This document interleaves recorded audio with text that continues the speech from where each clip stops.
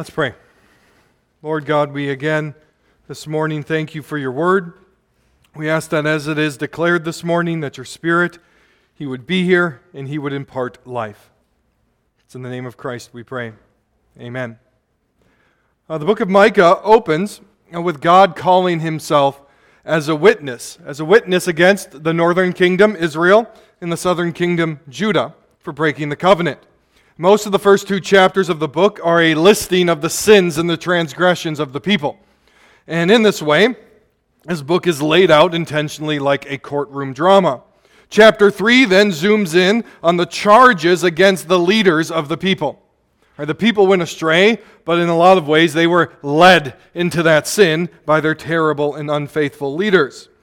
And so Micah is a courtroom drama. It has witnesses. It has charges, it has indictments, it has a verdict, and it even has punishments for the crimes. And here we have to remember what we read last week for our call to repentance at the end of the book of Deuteronomy, the blessings and the curses of the covenant. The Lord had told them right as they were about to enter into the land, this is what you're going to get if you keep the covenant, and this is what you're going to get if you don't. And much of the prophets and the minor prophets are laying out, you're getting what you're going to get because you're not keeping the covenant. In the last 2 weeks, in Micah 4 and 5, the trial was kind of adjourned for the most part, as God offered some future hope, some promises, some look ahead to restoration, the birth of a shepherd king in Bethlehem, and how even in his judgment, God is working to bring about his kingdom to the ends of the earth as he scatters his people abroad, and then, through the preaching of the gospel, the nations will be converted. That brings us to Micah 6. We pick up with that trial imagery again. It's called back into session. God will call at the beginning of this chapter the earth as a witness. The whole earth is going to see what the Lord is doing here. And in this context, we encounter one of the most cited, and I think one of the most distorted and misunderstood verses of our modern day. Micah 6:8 reads in modern life, depending on your translation, something like this. What does the Lord require? That you do justice, you love mercy, and you walk humbly with your God. And it really is a beautiful verse, but I find that whenever I see this, whether it be on coffee mugs or on banners, or someone says it's their life verse, as soon as someone tells me that that's their life verse, I'm become immediately suspicious of them. Not because there's anything wrong with the verse. The verse is good, the verse is true, but our distortion and understanding of it today is, well, as you see as we work throughout this, not what most people think Micah 6:8 is actually about. What does it mean to do justice? What does it mean to love mercy, or as the ESV puts it, love kindness, and to walk humbly with God? In modern evangelicalism, this is trumpeted as a proof text for various social justice causes. That this verse proves that you should be all about whatever the latest cause happens to be. And it's all generally about living according to a progressive definition of justice, one that runs roughshod over Scripture's definition of justice. It is the practice of mercy under the banner of justice, we are told. According to this misreading of Micah 6:8, it becomes mostly about how we relate with one another. Micah 6:8 is about us doing justice to one another. It's about us loving kindness to one another. And then, also walking humbly with God. But I'm here to tell you that's not what it's about. Not even a little bit. And I hope you'll understand this. As I wrote this, I finished writing the sermon this week, I go, this is way too long. I trimmed as much of it as I could. I promise. There's more I would love to say about this passage. We'll get into it here. This chapter opens with these words. Hear what the Lord says. Arise, plead your case before the mountains, and let the hills hear your voice. Hear, you mountains, the indictment of the Lord, and you enduring foundations of the earth. For the Lord has an indictment against his people, and he will contend with Israel. The Lord opened the chapter by telling Israel to present its case, and he does so by calling the earth and the mountains as witness. You can think back to chapter 1. As the Lord is going to lay out his case, he comes out and the mountains melt. Well, here they're called as witnesses against his people to see the testimony that is given. In a way, really, the earth is serving almost as the jury here. the Lord calls all of creation to hear what Israel is going to say and what the Lord is going to do. Because when the Lord judges Israel, the whole earth will see it. And the Lord wants the world to know that it is not His fault as what is about to happen. He is not the one who is in the wrong. It is Israel who has gone astray. It is Israel who has been unfaithful. And so He invites all of creation to hear the case. And what He is about to do is a public judgment upon His people. And He makes it plain as to why He will do this. And again, we must pause that this is a terrifying picture. God stands as a witness against His people. God testifies against His people. God brings an indictment against His people in front of the whole world. Brothers and sisters, this is not that unlike what Judgment Day will be. All of creation will behold, and every sin will be laid bare, and the Lord will say, "You were guilty. You were wrong." And it will be a day filled with terror, except for those who are found under the blood of Christ. And He will say, "Not guilty." And that is what Israel is about to experience, a public unveiling of their unfaithfulness. And this is where we get a curveball. Every good trial has something unexpected that happens in it. And we find this in verse 3. "O my people," the Lord says, "what have I done to you? Have I wearied you? Answer me." Instead of explaining Israel's sins yet again, the Lord says, "Why don't you tell me how I've wronged you? Israel, why don't you line up and explain to me all the things that I have done wrong?" One commentator says that this clearly implies that some in Israel are at least excusing their unfaithfulness by saying God's been unfaithful to the covenant first. That He hasn't done what He said He was going to do, so we're going to look for salvation from some of these other gods. But God asks the question, one way or the other. He says, "Tell me what I have done. How have I wearied you?" And of course, this is a little bit tongue-in-cheek. This is a little bit sarcastic from the Lord. If you read the prophets at all, and even if you're reading Jesus without your evangelical glasses on that often make Him into Sunday school version of Jesus, you realize that God had a sense of humor and often used biting sarcasm to make His points. And so the Lord continues with His testimony. He asks them, "What have I done wrong?" And then He says, "Well, let me tell you what I've actually done. For I have brought you up from the land of Egypt, and I have redeemed you from the house of slavery. And I sent before you Moses, Aaron, and Miriam. O my people, remember what Balak, king of Moab, devised, and what Balaam the son of Beor answered him, and what happened from Shittim to Gilgal, that you may know the righteous acts of the Lord." So the Lord says, "What have I done to you?" And He says, "Well, let me give you a list. I saved you. I brought you out of slavery from the most powerful nation at that period of time in the whole world. I gave you Moses. I gave you Aaron. I gave you Miriam. I gave you the law, the priests, the sacrificial system. I gave you a land. I made a covenant with you. I even saved you from the kings within that promised land." He says, "I have brought you up. I have redeemed you, and I have sent you out. I have upheld my covenant. I have done my part." And He did all of this from Shittim to Gilgal. You go, well, why? Why does He mention those two locations? Out of all the major Old Testament events, why those two? Well, in Numbers 25, at Shittim, the people break the covenant. They break the covenant. Their relationship with the Lord is hanging in the balance. And at Shittim in at Gilgal in Joshua 5, God and Israel renew their covenant as they come into the promised land. So the Lord's saying, "I've been with you through the highs and the lows. When you broke the covenant back in Numbers 25, I didn't abandon you. I renewed that covenant with you as you came into the promised land." In a word, what the Lord is saying here is that He has been faithful to the covenant. He's done everything that He said He would do, that His faithfulness never ends, through thick and thin. And in light of this surpassing grace, this unending faithfulness, what we have is the nail in the coffin of the case. We've listed Israel's sins. We've gone through them all. But you compare those to what the Lord has done, and it becomes quite clear what is wrong with Israel. What we are doing here is comparing the faithfulness of God to the unfaithfulness of man. I'm going to skip ahead to verses 9 through 12 here. Now the Lord is going to list his punishment. His punishment. This is what is going to happen. This is going to be the verdict in the case and the sentencing. 9 through 16. The voice of the Lord cries to the city. And it is sound wisdom to fear your name. Hear the rod and of him who appointed it. Can I forget any longer the treasures of wickedness in the house of the wicked, and the scant measure that is accursed? Shall I acquit the man with wicked scales and with a bag of deceitful weights?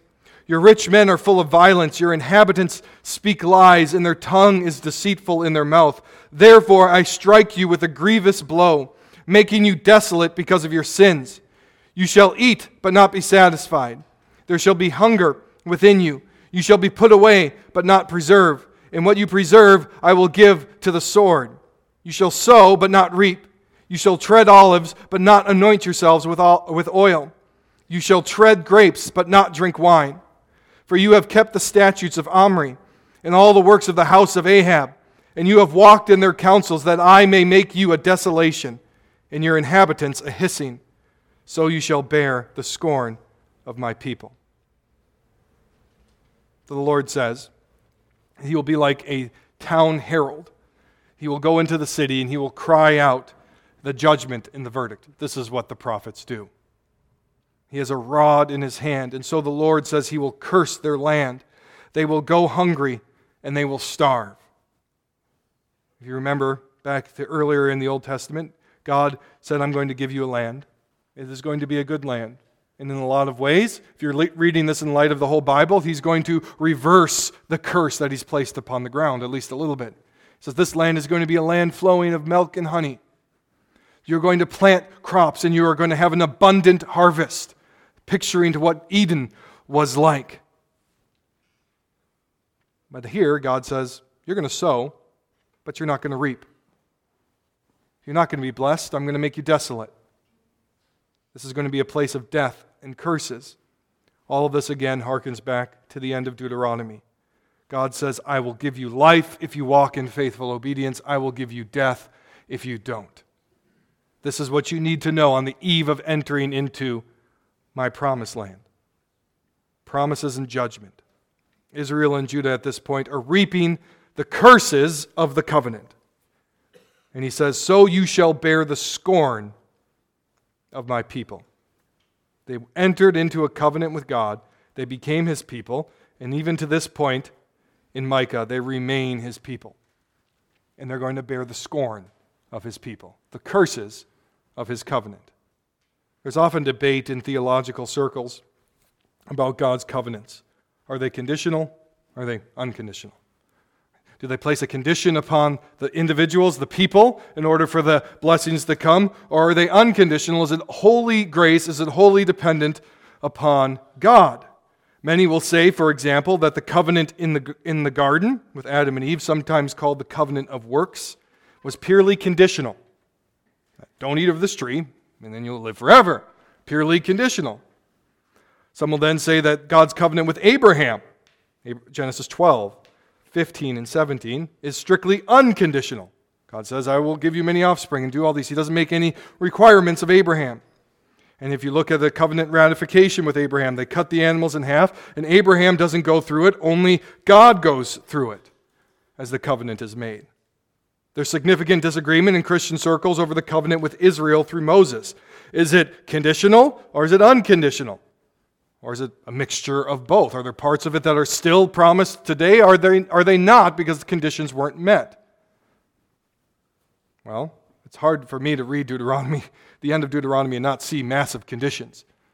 It's hard for me to not read the prophets and not see these conditions placed upon them. But here's the truth of the matter. All the covenants God has made with man are both conditional and unconditional. Every one of them. Including the new covenant. God initiates his covenants always out of grace. No condition whatsoever.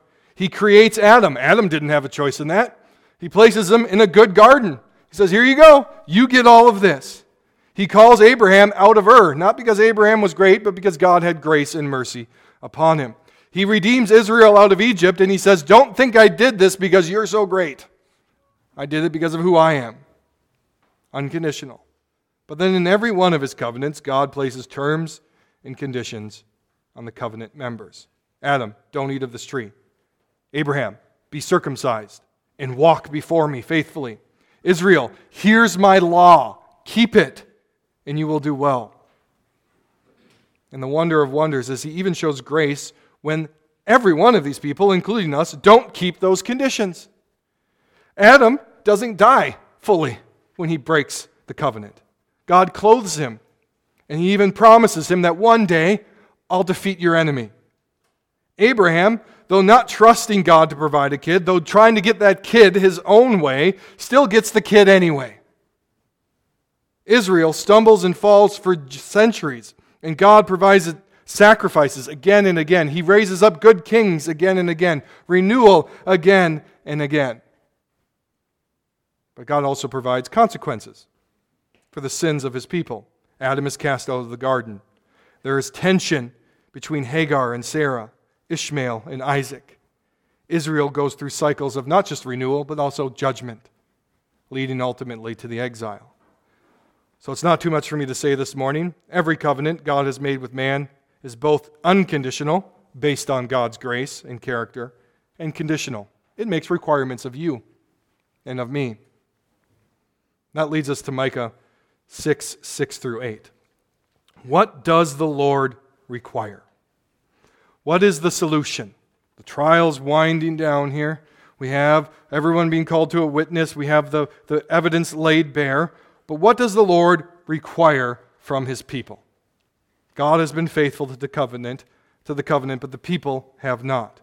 And so this is the heart of the chapter. Consider verses 6-7 to start. This is spoken from the perspective of Israel. With what shall I come before the Lord and bow myself before God on high? That's the question. What can be done? Shall I come before him with burnt offerings, with calves a year old? Will the Lord be pleased with thousands of rams, with 10,000s of rivers of oil? Shall I give my firstborn for my transgression, the fruit of my body for the sin of my soul? So Micah says here, what can we do to come back to the Lord? How can we make this right? Maybe we can offer some sacrifices. And the answer is no, you can't.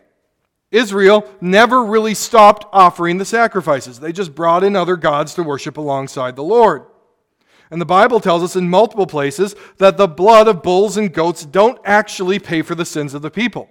Rather, we know they point forward to the one true Lamb of God.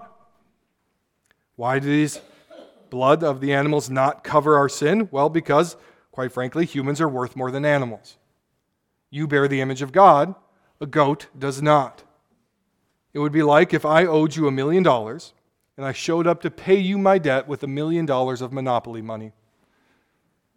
What's that?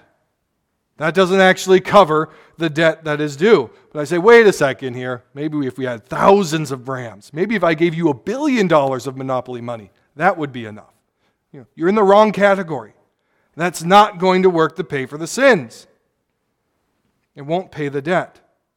It won't fix the covenant. That was never the point of the sacrifices.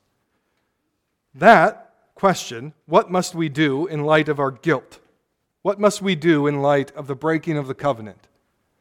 Is what Micah 6:8 is answering, as the nation is on trial. Now, understanding that, let's look at Micah 6:8. He has told you, O man, what is good, and what does the Lord require of you, but to do justice, to love kindness, and to walk humbly with your God. What is the solution to Israel's clear unfaithfulness and God's faithfulness in return? What is the solution for Israel breaking the covenant? It's not too much of a leap for me to say that any call here to saying that the solution is for you to adopt some socialist vision of justice is one of the worst versions of works-based salvation that you could conjure up. What must we do? Well, maybe you should just jump on the latest cause and that will make you good with God. That's not how it works. It has never worked that way. Israel is on trial for breaking the covenant. And the most damning evidence against her is that God has remained faithful to it throughout. So I'm going to break this down because there's a lot going on here. And our English translations don't help us out here. And I want to dive in first a little deeper into how well-meaning pastors often mess up this passage. And they mess up this passage because it's taken up on a life of its own, and you come to it and you think you already know what it means, and so you pluck it out of context and go, see, look, this is what it means. Well, no, it doesn't. One example of this is Tim Keller in his very terribly argued book, Generous Justice. I've been told by others, it's the only book of his I've read, I've been told by others that the rest of his books are better. This one's not. Don't put it on your reading list. This is what he says of Micah 6:8. He says, to walk with God then, we must do justice out of merciful love. He says, what Micah 8 is about, that is, if you're actually going to be in covenant with God, you need to be doing justice to one another out of merciful love. Another Reformed pastor, he put it this way, Micah 6:8. Loving mercy and walking with God is how we do justice. What does it mean to do justice, they say? Well, it means you have to love mercy, or kindness, as the ESV puts it, and then walk with God. His point was that those three are the justice is defined by the latter two. And this is really the entire thesis of Keller's book. I've read it and I've written long reviews on it. And his argument is that true justice is what he calls generous justice. That is, if you want to understand justice according to God, that mercy falls underneath the umbrella of justice. So when it says do justice, well, what does that mean? It means to love mercy. And in this way, Keller openly argues for a redefined vision of justice that must include mercy. And he says things like, well, I do this because things like charity are not optional, and justice makes it a requirement. Now, why does this matter? You may go, Levi, why do you want to hash out the definition of justice here? Because definitions matter. The church has brought in this new definition of justice, which is very different than how the Bible uses the term, but let me step out of the church for just a second. Our culture now argues for a vision of justice that has the term equity underneath it. And equity is a term the Bible uses, but how that word is filled in today's world is equal outcome. Equity means equal outcome. So justice is about finding an equal outcome across groups, which sounds fine until you actually have to implement it in the world. What that means then is to get an equal outcome, you have to treat people differently according to who they are. So if you wonder why there are DAs across this country who will not prosecute people who are robbing stores, they think they are doing justice. Why? Because there's too many of certain people locked up, and we need to have an equal outcome. And the best way to get that equal outcome is to let some people suffer injustice so that other people will be lifted up. Definitions matter. How you define terms matter. How you define justice matters. So if Keller's right, if mercy is a part of justice, then we get something even more serious than rampant crime in our cities.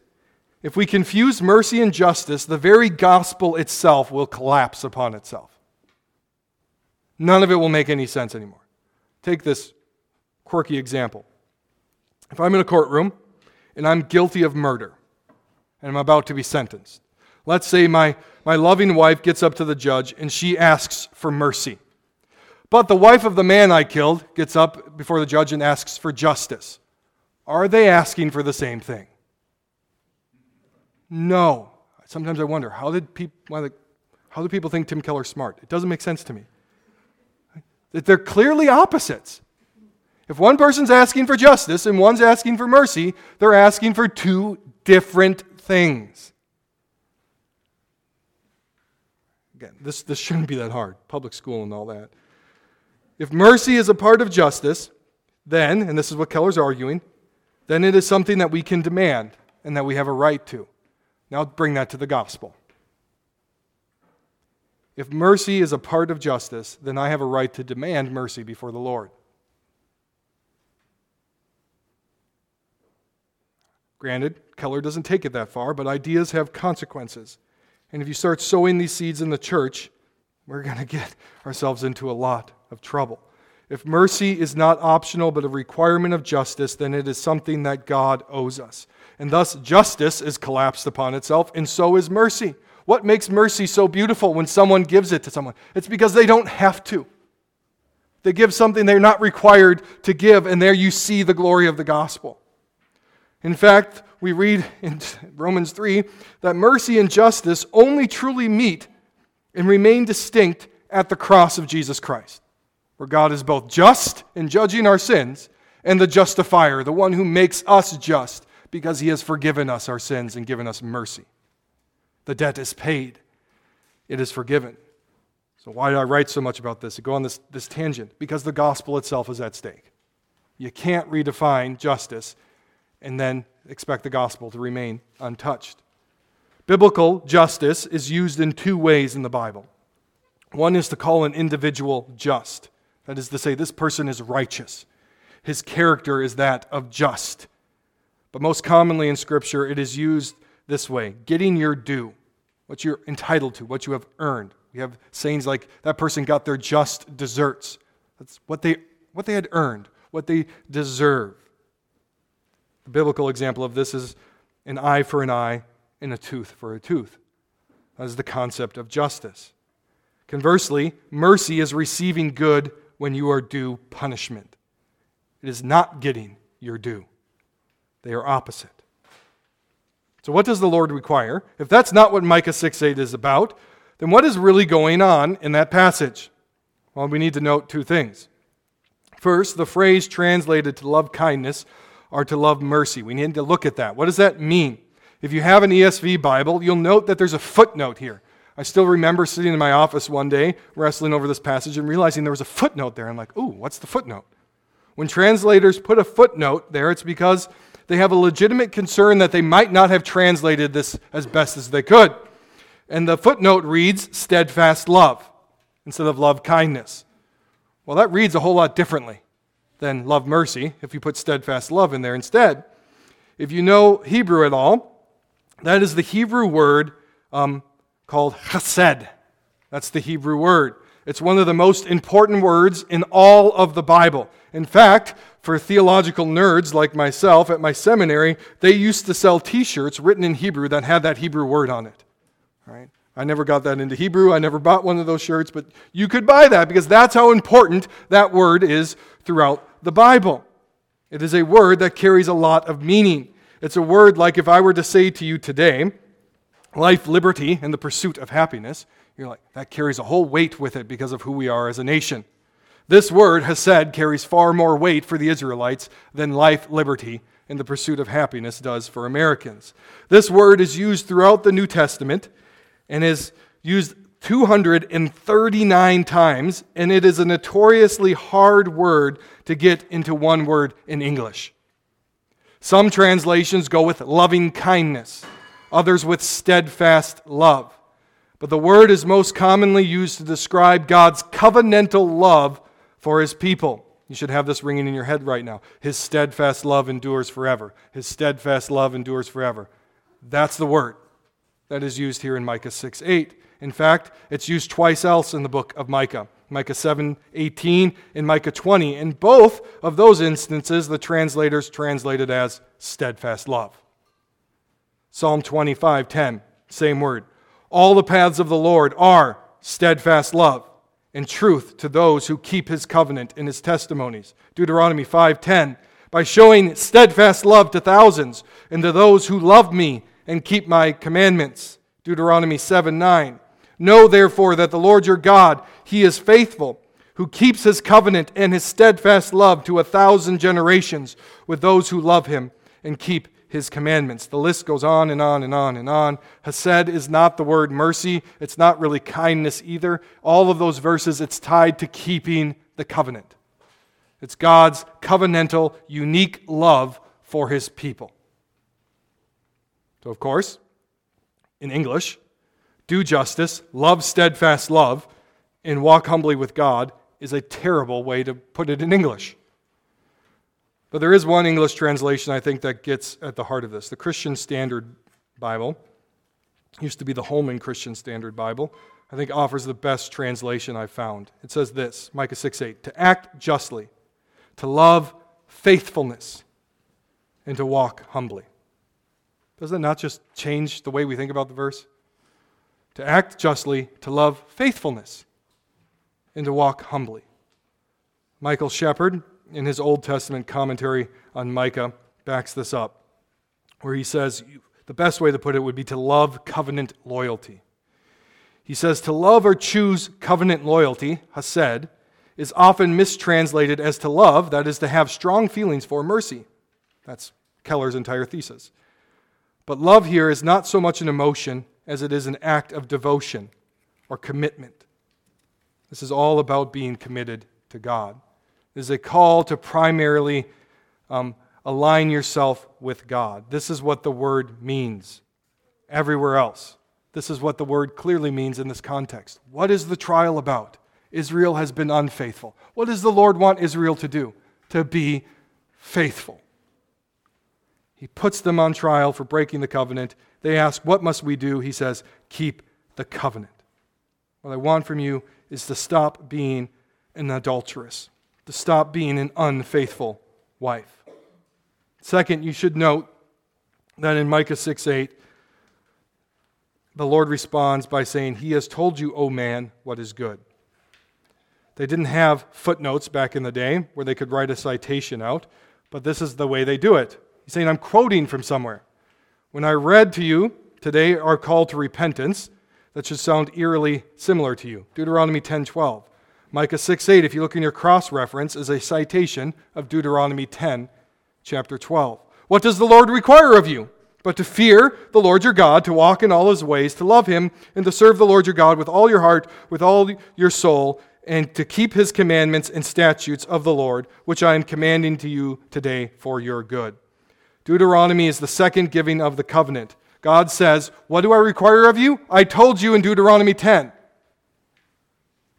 Walk faithfully with me, keep the covenant, and keep the commands. Again, if you do a little bit of research before you write whole books and get published by publishing companies that don't fact check, it's very clear that mercy has nothing to do with that passage whatsoever.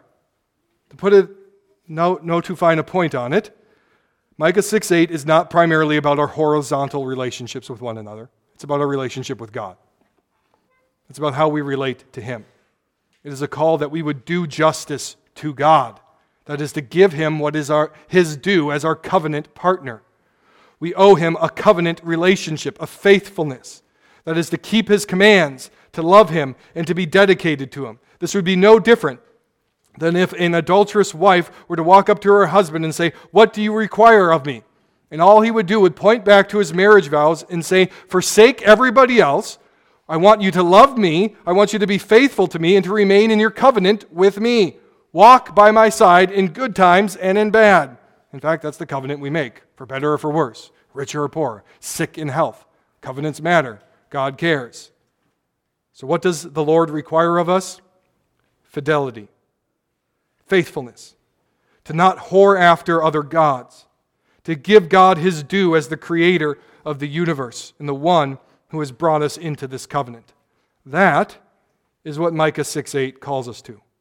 Not to redefine justice, not to blend mercy together, not to practice some demented socialistic policy, not to turn mercy ministries into justice ministries, not any of those things.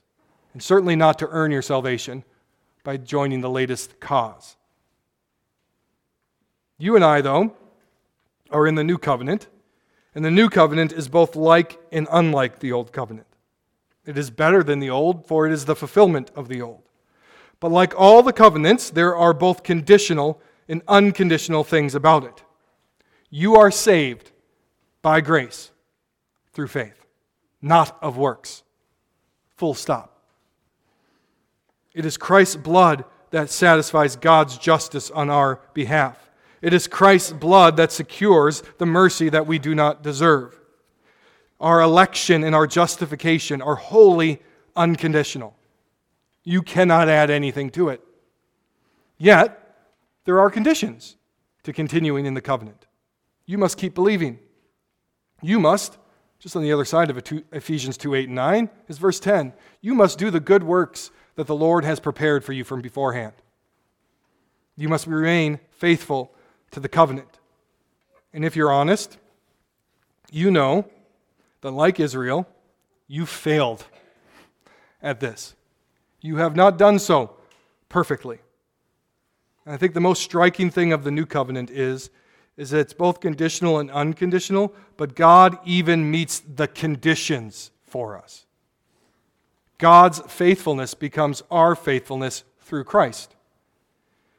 Christ got our unfaithfulness, and we get His faithfulness. We become one with Him.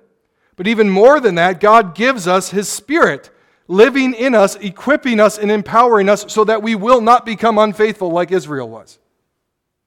So you remain faithful, but you remain faithful through the power of God within you. The conditions are met by God through us. All that the Lord requires can be accessed for us in Christ, in His work. So what does the Lord require of you? That you continue to follow after Christ. That you believe in Him. That you believe in His death, in His resurrection, in His return. That God, through Christ and the Spirit, is going to keep you in the covenant, to keep you faithful. For Christ and Christ alone is our only hope in life and death. That's what Micah 6:8 ultimately points us to, not some street protest. Let's pray. Lord God, we thank You that we have a hope in Christ. We ask that as we go forward this day and we look at what You require of us, that we would turn to Christ even more. That we would see, if not by His work and by the sending of His Spirit, we would be without hope. And so, Lord, help us to walk in humble reliance upon the Lord Jesus and the Holy Spirit. And may we therefore walk in boldness and confidence, knowing that You will keep us by Your power. It's in the name of Christ we pray. Amen.